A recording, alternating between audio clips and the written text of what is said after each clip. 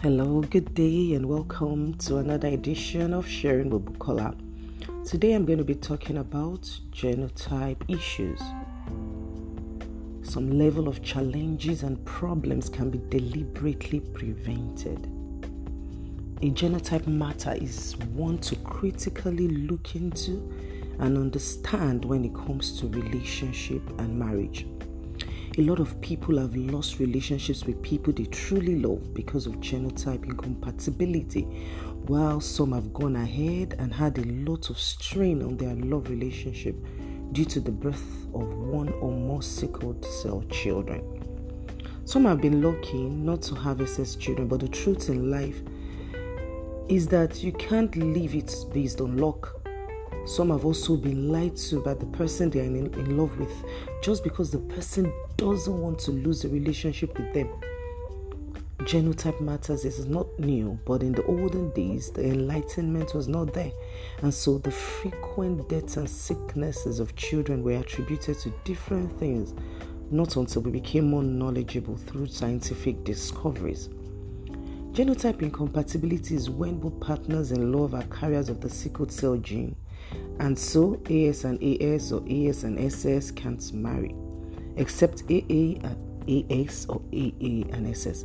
If two people with the sickle cell gene get married, there are high chances that they will give birth to SS children, except by a stroke of luck, which is not advisable.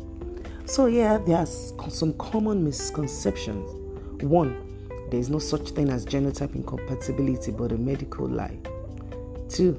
The genotype can change with the use of drugs or as you grow older. 3. The love you have for one another is strong enough to withstand any challenge of a sickle cell child in the future. Now, the dangers of this. There will be financial pressures and drain, emotional breakdown, love drain, psychological trauma, seeing the child you love in pain, avoidable pain for an innocent child. Child and parents will live in constant fear of eventual death. Stigma the child will face, the parents will face, frequent visits to the hospital, negative effect on the psychology of the other children. So the question is, what is your reality? Do you know the genotype of the person you are in love with? It is important that you initiate a second and third genotype testing on both sides, as there have been cases of those who have always known their genotype to experience a change at the point of getting married. So what is the solution? What is the way forward? Number 1, if you're in love with someone and you find out that he or she has a genotype not compatible with yours, it's very important that you break the relationship, regardless of how hurt both of you will be, because the possibility of what lies ahead will put a huge strain on the love that exists between you both. Second, if you are faith-based individuals, you can join hands in fasting and prayers to believe God for a change of genotype before getting married and not after. Except you are saying that God is saying you should go ahead, and who would want to argue with you on that?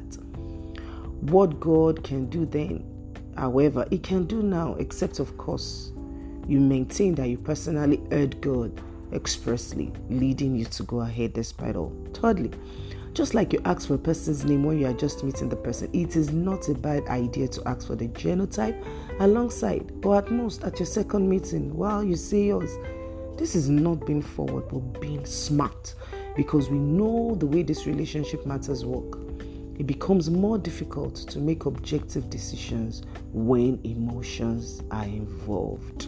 So my question for you today is, do you know your genotype? Have you done a second and third testing?